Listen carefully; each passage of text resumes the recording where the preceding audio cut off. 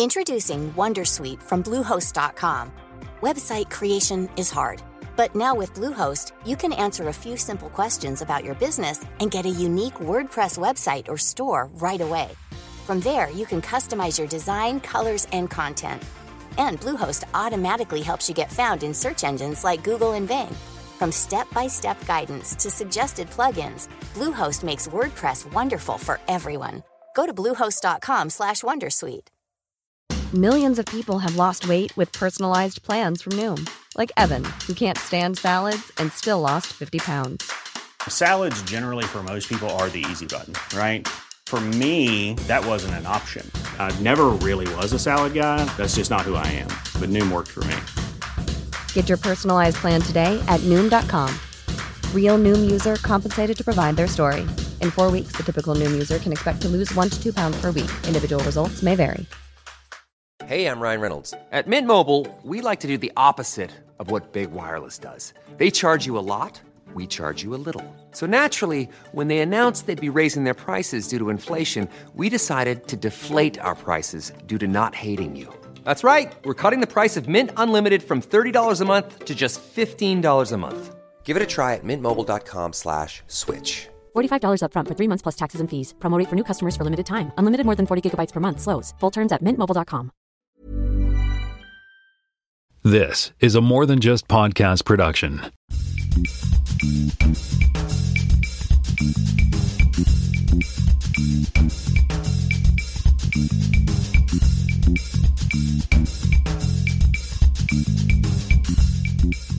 Hey everybody, welcome to another episode of the More Than Just Code podcast. My name is Tim Mitchell. I'm in Toronto, Ontario, and I'm joined by Matt Massicotte in Montreal, Canada. Quebec, I guess, right? I guess I should say That's Montreal, right. Quebec. That's right. Quebecois, or Province de Quebec. So, yeah, we can slip into French. I'm sure people will love that.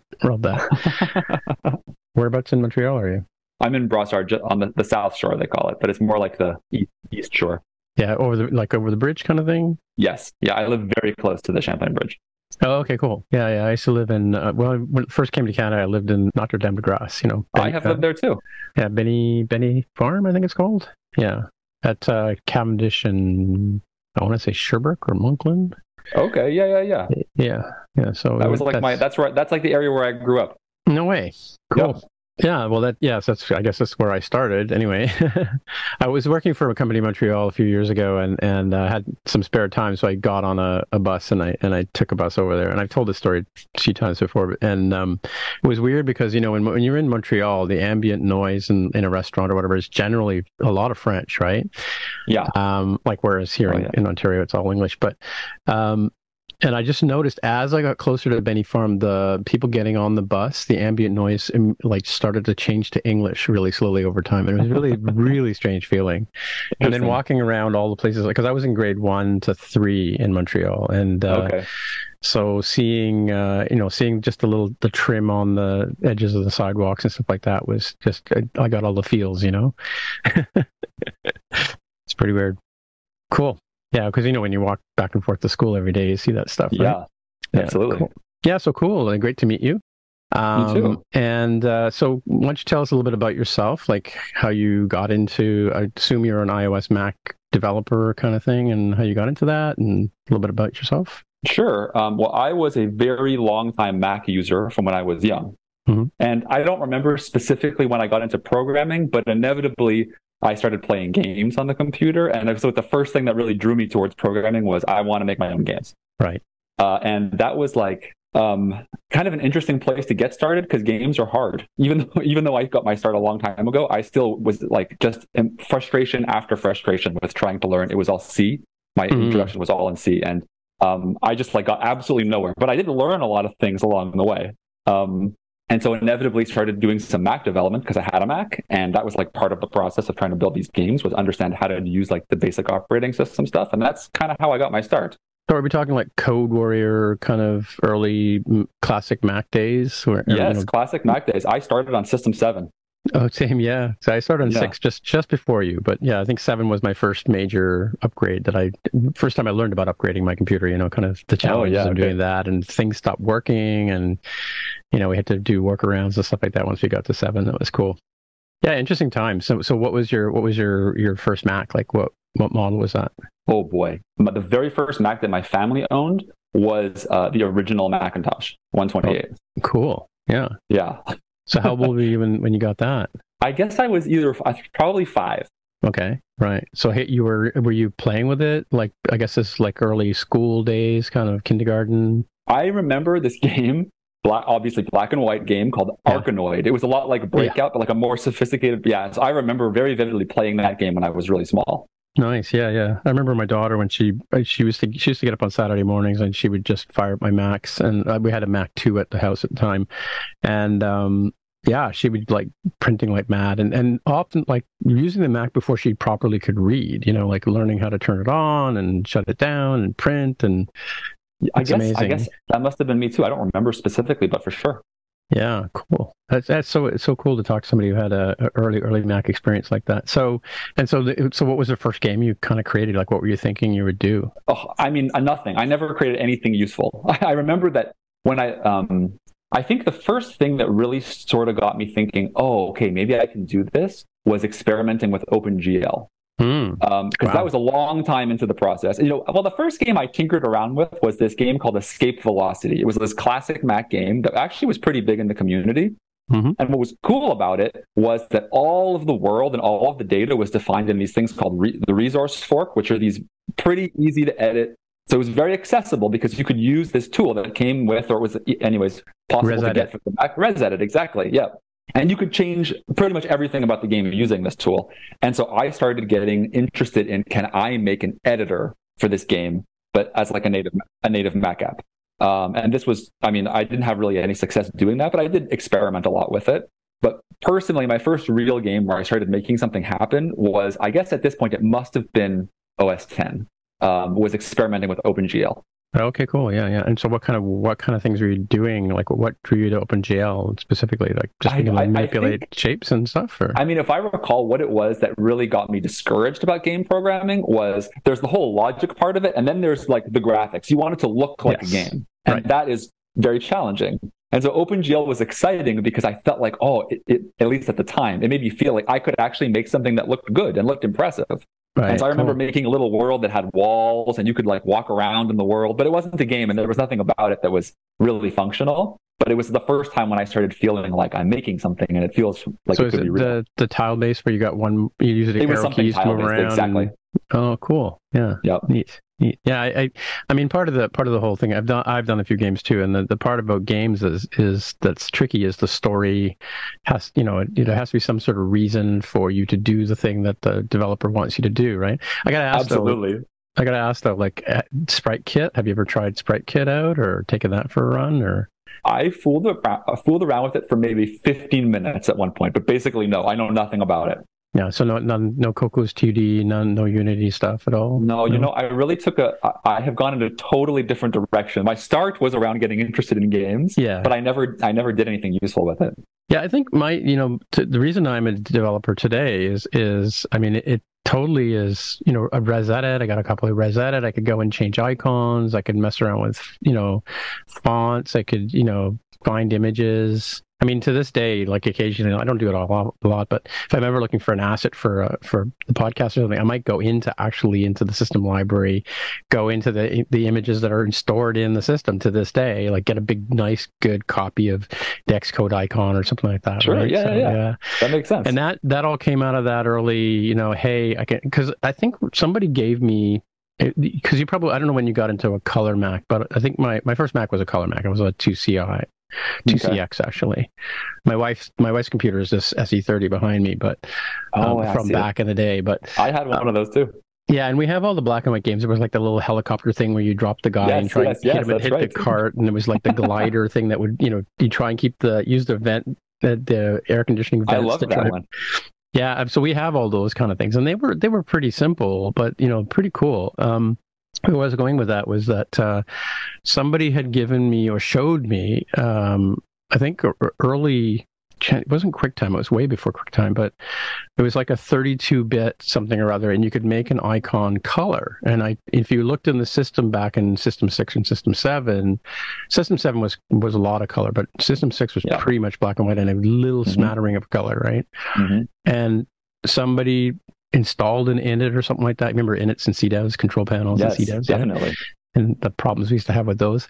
But, he put something in my system, and then all of a sudden a few icons started showing up in color. And then that's when I learned about ResEdit and learned that, oh, hey, I can go in there and modify, same as you kind of thing. That kind of ignited HyperCard was another thing. I think that HyperCard and scripting, making a button go from one card to another, that was amazing. And then out of that came Macromind Director. And so from a graphics point of view, I think a lot of us kind of went that way, right? So that makes sense. And your realization, I had the exact same experience of you realize that all of a sudden this is this sophisticated machine, but that you can have some control over how it behaves, and you can actually use it's quite a revelation, I think. I don't think it maybe has kids have the same experience now. So one of my nephews is starting to get a little interested in programming, and it's such a wildly different world from how it was. Yeah, they have that sketch language they use now, and there's blocks where you can put logic blocks together. And Swift Playgrounds is very similar to that kind of. I don't know if you've ever played around with Playgrounds to try and write a simple thing. They have, you can teach a kid about a for loop, and you can teach a kid about, or an adult can learn about a for loop. Am I kidding? Right? Yeah, these are pre-made lessons. Yeah, but when unlike Xcode, if you click on a method declaration, it'll actually show you. It'll highlight the scope, right? So you can see where the bracket ends and begins. And I wish they would add that to Xcode, to be honest with you, because I don't know how many times you looked at a massive view controller and where does the closing bracket end? Kind of thing. Same thing with HTML. I think in HTML I used to put in, if I was doing CSS or something, I would put in like a / or whatever it was, and comment it out, and this is where this ends, kind of thing, to close it out. And I did the same thing. I think I did the same thing with Objective-C now I think about it. I mean, it's gotten a lot better. Now you can actually, got the ribbon bar on the side you can turn on to that's helpful. Collapse and hide things and stuff like that. It was kind of cool. Yeah, cool. But you're primarily a Mac guy now, right? Mac engineer? I mean, I've done a little bit of iOS here and there, but in terms of my own work, it's almost been all on the Mac. So, do you consider yourself an indie, or are you working for? Yeah, a company, I'm like a part-time independent developer, but I have a kid now who's just starting to. Well, he's been in school for a little while, so I have more time, and so I'm like deciding if I want to allocate that more time that I have now towards doing more independent stuff, or maybe something different. I'm not 100% sure yet exactly what I'm going to do. Are you a professional dad, or professional, do you have a day part-time job? Well, I was part-time dad and part-time independent. Okay. But I guess I'm spending more time. I was actually fooling around with iOS a little bit just recently, because it's something that's so big and so many people do it, and I've never really done that much. And in fact, what I think is funny is I basically entirely skipped UIKit. I've used AppKit for so long. Right. But yeah. I'm just starting right in with SwiftUI now. So have you tried using SwiftUI to build a Mac app, for example? I tried it when it was first released. It was an absolute disaster. And then I tried again the year after, and I would still consider it to be basically unusable, but it's getting better now. But I have used it only a little bit, and I've had very mixed success. Yeah, for me, I think I did Dave Marks, learning C on the MacBook back in the day, and on classic days. Yes. And then and when they started doing I think it was last year they did the multi.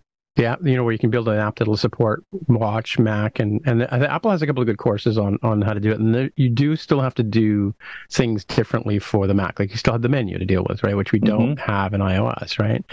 And then key commands and that kind of stuff, and mouse events, which we don't deal with at all in iOS because we just have taps and gestures and stuff, right? So, I mean, there's a little bit, like if you build a SwiftUI app, you need to go in and sort of, massage those things specifically for the Mac, right? That makes total sense. There's also other areas like the AppKit's model of documents and its control over your ability, the control you can exert over documents is tremendous. It is far more sophisticated than what SwiftUI currently provides. And so if you happen to have an app, which I have worked on before, that needs to have a lot of control over documents, the SwiftUI app and document model is just totally insufficient. Introducing Wondersuite from Bluehost.com. Website creation is hard, but now with Bluehost, you can answer a few simple questions about your business and get a unique WordPress website or store right away. From there, you can customize your design, colors, and content. And Bluehost automatically helps you get found in search engines like Google and Bing. From step-by-step guidance to suggested plugins, Bluehost makes WordPress wonderful for everyone. Go to bluehost.com/wondersuite. Hey, I'm Ryan Reynolds. At Mint Mobile, we like to do the opposite of what Big Wireless does. They charge you a lot, we charge you a little. So naturally, when they announced they'd be raising their prices due to inflation, we decided to deflate our prices due to not hating you. That's right. We're cutting the price of Mint Unlimited from $30 a month to just $15 a month. Give it a try at mintmobile.com/switch. $45 up front for 3 months plus taxes and fees. Promo rate for new customers for limited time. Unlimited more than 40 gigabytes per month. Slows full terms at mintmobile.com. Yeah. It's interesting, because it's interesting to talk to you about this because a lot of I hear a lot of negative things about AppKit, like primarily from because I circle in an iOS world, right? I talk to a lot of iOS engineers, and some of them are doing Mac and stuff like that, and I don't know, like it's kind of like how Swift was supposed to solve the problems we had with Objective-C, which is arguable. And Swift UI is supposed to make programming easier for everybody, but where do you position yourself on AppKit? Like, is it like a necessary evil, or do you find that you can do the things you need to do with AppKit? Sounds like you know quite a bit about it. Well, I mean, I've had some time to work with it, definitely. It's hard for me to say because I think it really, really depends. My personal experience has been that if you're inside of a window, or even like a leaf view, for example, like at the very, very end, I think Swift UI is wonderful, and that's what I would start with. But as you start to get more and more towards the boundaries of a window, or then in the case of a Mac app, if you can imagine outside of the window, like you said, menus or the documents, things that are outside of the scope of what you might think of as an iOS app also has, I think things start to deteriorate really rapidly. And I'm not saying they can't and won't work, but I mean, I have run into every possible problem, even things like, you need to subclass NS application, which is the thing that sometimes has happened. It's Swift UI subclasses NS application, so you cannot do that. So so there's a whole bunch of things that I think we're going to get there, but I don't see currently how a really sophisticated Mac app that has to do a lot of things with the system can get by using the Swift UI document model. So how do you think Apple positions themselves in terms of, like, because here's the backstory. Like, I remember going to WWDC and they would have like an IT track. I came from IT primarily, right?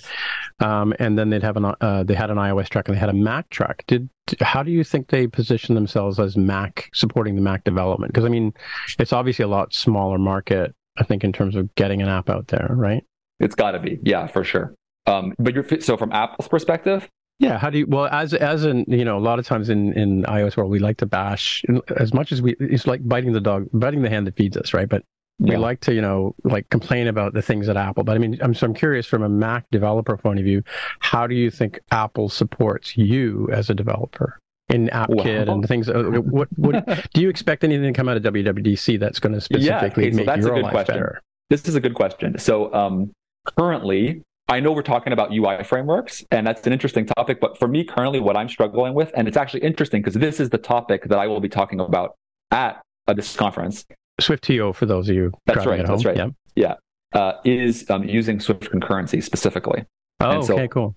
Yeah, and so I actually, I mean, I'm fine to be wrong, so I'm going to speculate here. But I think that the introduction of Swift concurrency is going to end up really accelerating the deprecation of a bunch of frameworks. And one that I'm worried about specifically is AppKit and the document model. So probably not that many people are aware of the internals of NS Document, but it has its own concurrency system, which is not the same as Dispatch or Threads. And it's a little bit weird.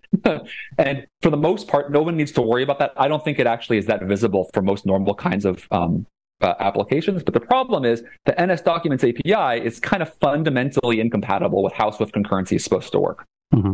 And so this is, I think, one of these interesting problems where Apple now has this thing where they do have Swift UI and they can cover a lot of what you want documents to be able to do for, I would call, regular applications. Once you start getting more sophisticated, of course, you currently fall back. But now you have this other problem where concurrency is making the fallback, I'm sure, for Apple internally, highly undesirable. And they want to just go out with the old and can use the new stuff exclusively. And I'm very interested to see what happens in this current WWDC, because I have had tremendous problems adopting Swift concurrency in my own app. And this is because of Apple's APIs being incompatible with Swift's concurrency system, which is a crazy place to be if you think about it. Yeah. So you're talking about, are you talking about combined specifically, or are you talking about the new async await kind of stuff? I'm talking about async await. Yeah, I'm talking about async await being used with. I mean, one I just hit the other day, I was messing around with iOS. Is that there's stuff in HealthKit today that is not compatible with Swift concurrency that was added specifically to support async await. And that's totally wild, because it was like there's APIs that were added exclusively for this that are no longer compatible because of changes that have come in to Swift concurrency. So I just don't know what Apple's going to do here. I'm very interested to see what happens. So in the iOS world, we have the ability to, ability, I'm using that with air quotes here, but to combine UIKit and SwiftUI. We have UI view representable, where we can throw in some UIKit stuff. Is there any way to get AppKit and Swift and or SwiftUI working in the same app? Like, would you consider making a SwiftUI view and then encapsulating that in an AppKit application? Yes, the exact same constructs exist. So there's an NS hosting controller and an NS hosting view. The exact same constructs exist, and I've done things like that before. In fact, I guess I shouldn't be surprised it works, but I've had these root views that have a little bit of SwiftUI in them. Put some stuff in the environment. They go through layers and layers of AppKit views and then pluck out something from the environment in a very, very deep child view that's also in SwiftUI. And that also works. So I've had relatively no trouble mixing and matching. Now, something that I have seen is as soon as you introduce any SwiftUI, no matter how non-trivial, some AppKit behavior changes in very surprising ways. So that's the thing that I have observed. Yeah. I don't think it would surprise you if I told. I've worked for Apple for a little bit, and I have a lot of friends at Apple. Apple still runs a lot of their code in Objective C. Surprise, surprise. A lot of the people on the outside looking in think Apple is pushing us all towards SwiftUI and towards Swift and stuff like that. But in reality, they still, their house is still built on Objective C. You know what? It's so funny you say that, because I also spent some time at Apple. Yeah, I know you did. And in my world, there was almost no Objective C. It was all C and C++. Yep. I was actually you're low level stuff. I mean, it didn't feel that low level to me, but I was so surprised to show up, and I was thinking, okay, I'm going to be here, and there's going to be so many Objective C developers, and there was zero Objective C in the world that I was working in. Wow. Yeah. So what were you? I was going to ask. So this is what was my segue kind of thing. You led me there, but what were you doing at Apple? What kind of work were you doing? So I joined the iOS performance team, and so I worked on performance and battery life. And pretty much that's what I worked on while I was there. Yeah. Which is funny, like a Mac developer who I worked a lot on, but I was all lower level below UIKit and whatnot. But I didn't really do anything with UIs in terms of performance. Surprising. Yeah. Well, yeah, I mean, except for core animation stuff that I did kind of play with, which is of course all C++. Yeah, I think people forget I think at its root, Apple. I want to say Apple's still a hardware company. That's obviously. I think that's the reality. The Mac, the iPad, the phone, the watch. Those are all hardware pieces, and there are teams like the camera team, for example, who specifically deal with the whole framework behind taking pictures. Nothing to do with the picture UI image picker or whatever we use as outsiders, but there has to be people holding up the fort, right? Sort of thing. Cool. Of course. So I noticed on your site you gave me a link to Chime, which I guess is a Mac editor. Is that a product you're working on, or? Yeah, I mean it's something that I work on. The amount of time that I devote to it kind of varies from like phase to phase. But right this second, I'm not spending as much time. I just finished up a whole bunch of work actually on it last summer. Is this your app, or is this your own app? Or? Yep. Yeah. This is something that I work on with a partner. And it was interesting because we added this. I've talked about it to a bunch of people now, but it's this thing called Extension Kit, which is this level below kind of what implements all of the Apple's existing extension system. So like Widget Kit is built with Extension Kit and Extension Foundation. And all that stuff became API on the Mac, but it did not show up for iOS. And it was very weird the way that it was done. In fact, it was not even talked about at WWDC, even though it's a pretty significant new addition. And I'm pretty sure, speaking of things we're going to see coming up, I'm pretty sure this is something that will be opened up to third-party iOS developers this coming summer. And what will that do for us? Like, why would I get excited about that? Or what it lets you do is your third-party app can make an extension that another third-party app can load and run. Oh, cool. So it enables this intra third-party interoperability in a way that is impossible before. Like right now, people use something like X callback URL. So it's like a super version of that where you can do all kinds of arbitrary things. And so coming back to your talk at SwiftTO, it's you're going to be talking about like concurrency with respect to Mac apps, or? Well, it's going to be concurrency in general. I have used it almost only with Mac apps, but I think that all the problems that I've run into and kinds of things I'm going to discuss are universally applicable. So are these going to be like troubleshooting secrets, that kind of stuff you've learned from the battlefield? I've been hesitating working on the talk because I want to see what happens at WWDC first. Of course, yeah. But I think basically, yes, what you said is exactly what I'm going to do. Is I'm just going to go through some things that it was hard, and it continues to be difficult for me to have this mindset change of being so used to working with queues and serialized based systems like threads and queues. They all kind of have these same properties, and those are gone in Swift concurrency. And that's a tricky one to kind of get yourself towards understanding. And I have made so many mistakes. I have introduced so many races into my own code using Swift concurrency, which is, I think, what might surprise a lot of people to hear. Cool. Well, we'll look forward to that. I mean, I think the challenge for a lot of people coming from who are new to the paradigm that you're talking about, especially async await, is kind of like seeing beyond the magic, right? We kind of feel like it's almost like slaves to Xcode, slaves to what the compiler will tell us, slaves to how to debug things. And I think that's something that I'm always looking for, is ways to sort of get myself out of the bind that I put myself into, which is I joke I spend a lot of time debugging my apps because I end up painting myself into corners all the time. Yeah, right? I think everyone does things like that. Yeah. Well, so it's interesting to see the insights from someone like yourself who has an experience from beyond, just the run of the mill, the folks that we all follow online kind of thing for this stuff, right? So that's cool. I'm looking forward to it. So yeah, so I have just to sort of take on a different perspective. Part of my style of interviewing people is I ask these random questions to sort of just get a little bit about yourself, and people ask me if they can study for this, and you really can't. But so while I struggle to find my questions here, can you tell me what your motto is? Like, why do people come to Matt for something? Okay. Besides being an awesome dad. Well, I guess that I really like working with other people. I get really interested in working with other people on their problems. So many people are very sensitive to distraction. And I wouldn't say that I'm not, but I also need a bit of distraction in my day. So if you know me and you're working on something and you want to get a second opinion, I love that kind of thing. Oh, cool. Just to take a few minutes out of my day to talk with somebody else about their issue and maybe start to get into it a little bit. That's the thing that I really enjoy doing. Cool. That's good to know. Yeah. So if I ping you a question or something, I'll just tag you in Mastodon. You'll jump in with an answer. Maybe, yes, right? That's exactly what'll happen. I mean, I'm also pretty good at filtering if I really have to get stuff done, but you shouldn't be shy. I would love to. Cool. All right. Well, who are your heroes in real life? Oh boy, that's a tough one. Well, I mean, right this second, a person that is coming to mind is Colin Kaepernick. I don't know if you know who this is. He is not programming related at all. Took the knee, the guy who took the knee? Yes, that's right. That's right. He's a former NFL player. Mm-hmm. But I think that what's amazing to me about him is just to do something that was so disruptive to his regular life that he could have just not did, but that he felt strongly about it and stuck to his guns to do something that he believed in. I think that's something that we should all strive to try to do. Yeah, it's standing up for your things. Currently, as we record, the writer's strike in Hollywood is happening right now, and there's a lot of support for it, but there's a lot of division between people, Mm-hmm. Jeopardy hosts going into work, when maybe they shouldn't be, and that kind of stuff. I would imagine We'll go down that one. Who are your favorite writers?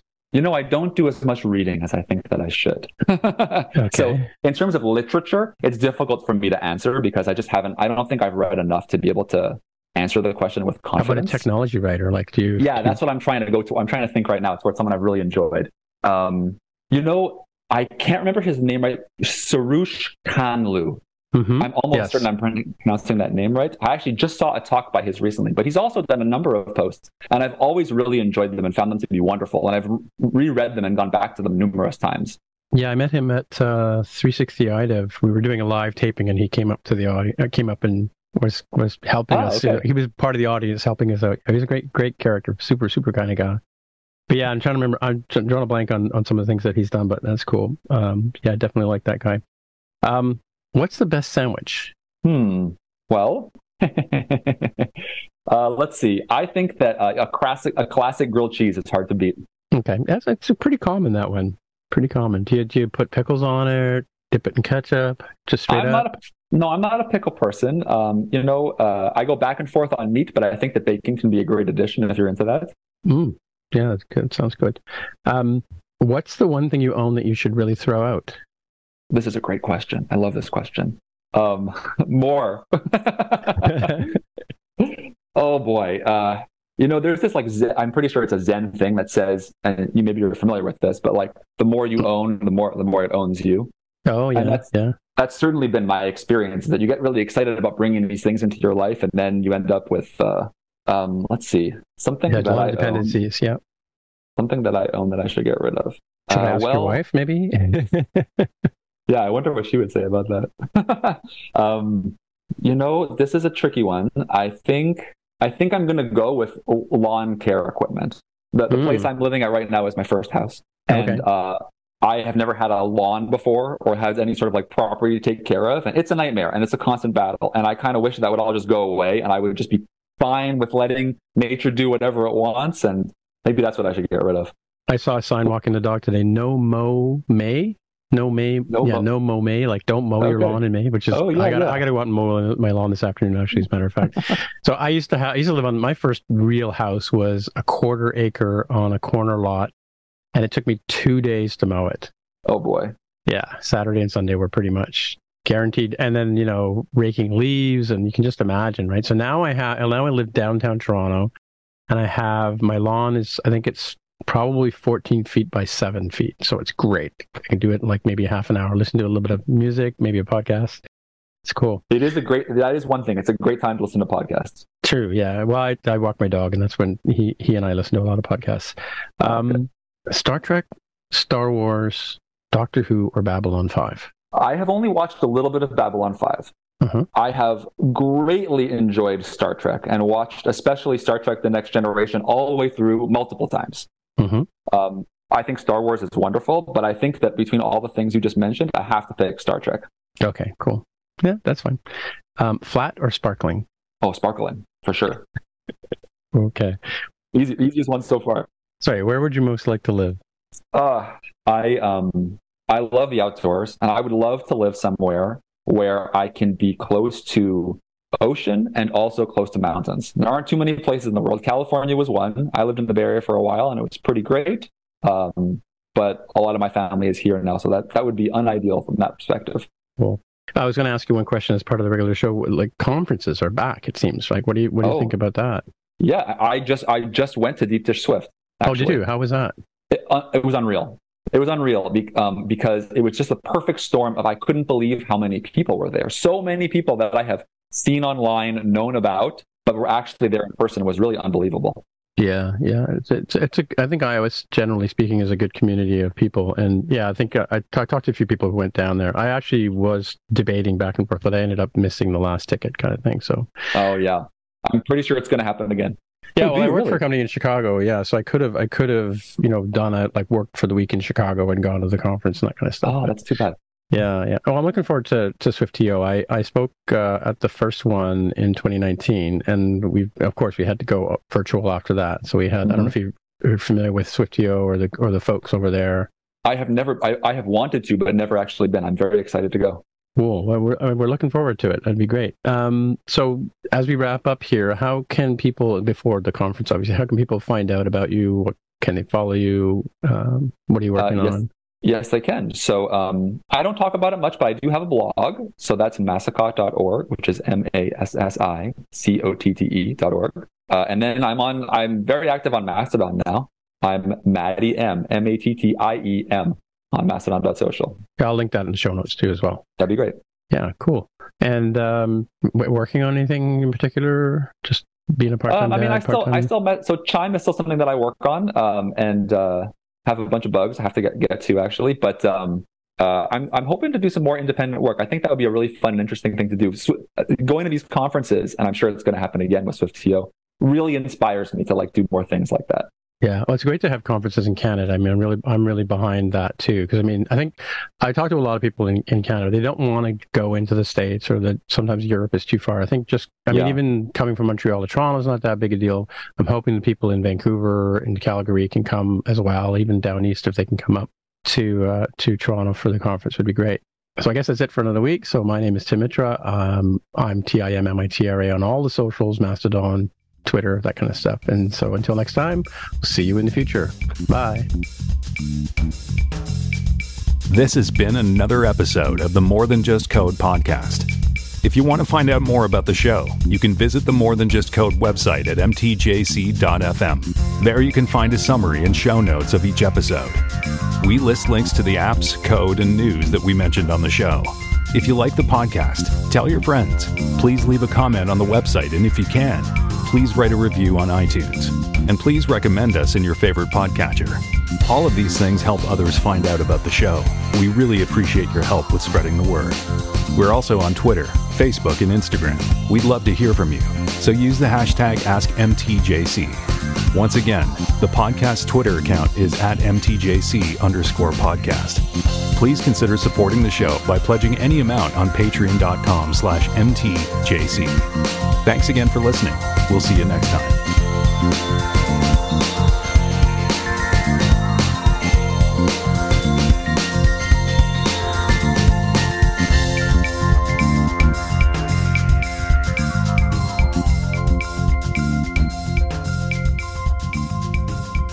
Yeah, I have to go pick up a table saw now. Actually, there's a neighbor's. I saw a post on Facebook. The guy's throwing out his dad's old bench saw, and it's like one of those ones that's like with a cast iron bottom. And how are you going to move this thing? He's just around the corner from me, so I'm just going to take my car up there and throw it in the back. Okay. And, yeah, it's probably it can't be that. It's not a full one. It's just like it's a bench saw. It's a table saw. It's on a bench, right? So I see.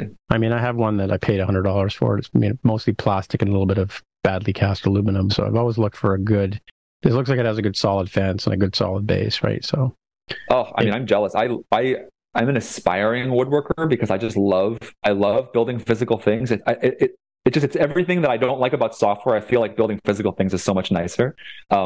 But I just don't have I have no time to do it. So I have a 3D printer here. I combine my passion for awesome. Creative design and stuff. This is something I just did today. So this is an old wheel off my wife's Judy, right? And she's missing one. So I've actually made That's awesome. another one. So that's combining. This is done in Tinkercad on the Mac, and then I bring it into 3D, and then I print it out, right? So That's make fantastic. my own toys. Cool. All right, well, I'll let you go. I'll get back to your kids, and I'll go mow my lawn and all that kind of stuff. Okay. And I'll see you at the conference. We'll yes, I'm very excited to do that. Say hello and trade stickers and things like that. That sounds wonderful. Cool. All right. Thanks again. All right, thank you. Goodbye. Bye.